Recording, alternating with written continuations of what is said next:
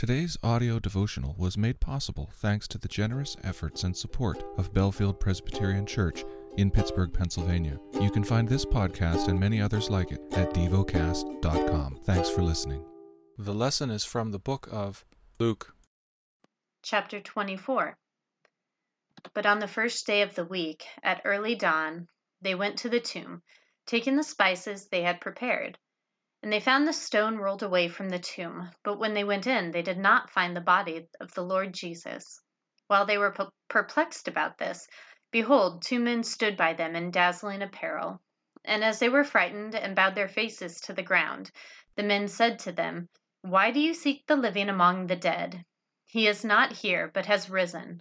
Remember how he told you, while he was still in Galilee, that the Son of Man must be delivered into the hands of sinful men and be crucified, and on the third day rise."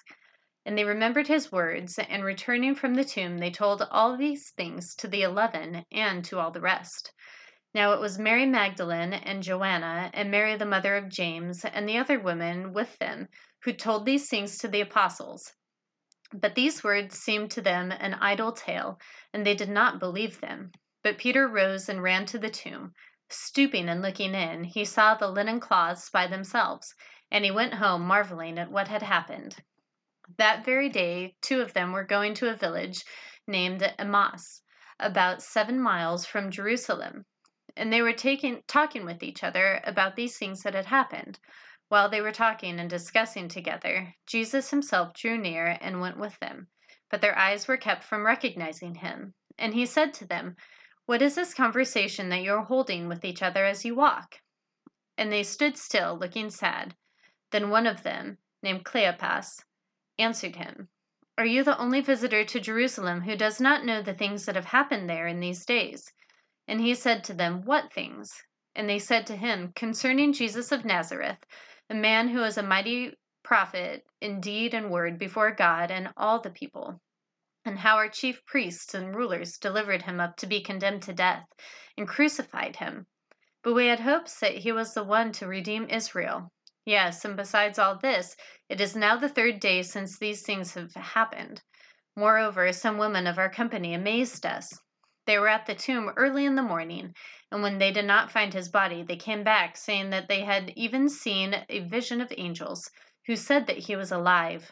Some of those who were with us went to the tomb and found it just as the women had said, but him they did not see." And he said to them, "O foolish ones, and slow of heart to believe all that the prophets have spoken. Was it not necessary that the Christ should suffer these things and enter into his glory?" And beginning with Moses and all the prophets, he interpreted it to them in all the scriptures, the things concerning himself. So they drew near to the village to which they were going. He acted as if he were going farther, but they urged him strongly, saying, "Stay with us, for it is toward evening, and the day is now far spent." So he went in to stay with them. When he was at table with them, he took the bread and blessed it, and broke it, and gave it to them. And their eyes were opened, and they recognized him. And he vanished from their sight. They said to each other, "Did not our hearts burn within us while he talked to us on the road, while he opened to us the scriptures?" And they rose that same hour and returned to Jerusalem.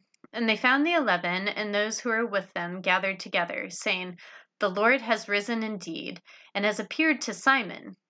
Then they told what had happened on the road, and how he was known to them in the breaking of the bread.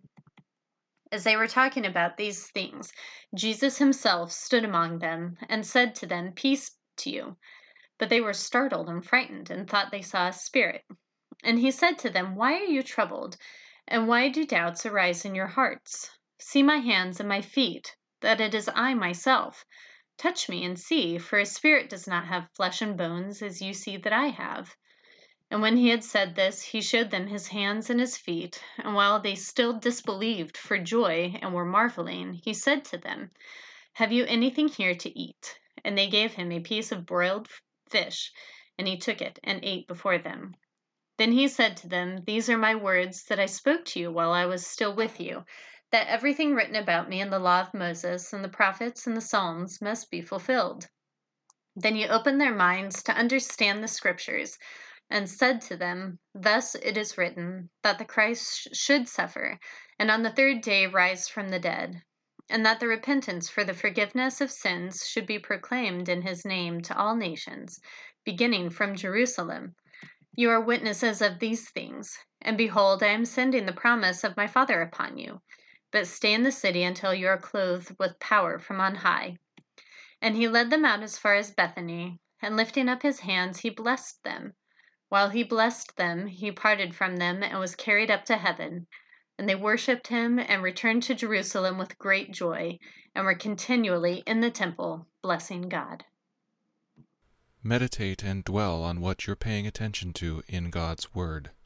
How has it connected with your heart or mind?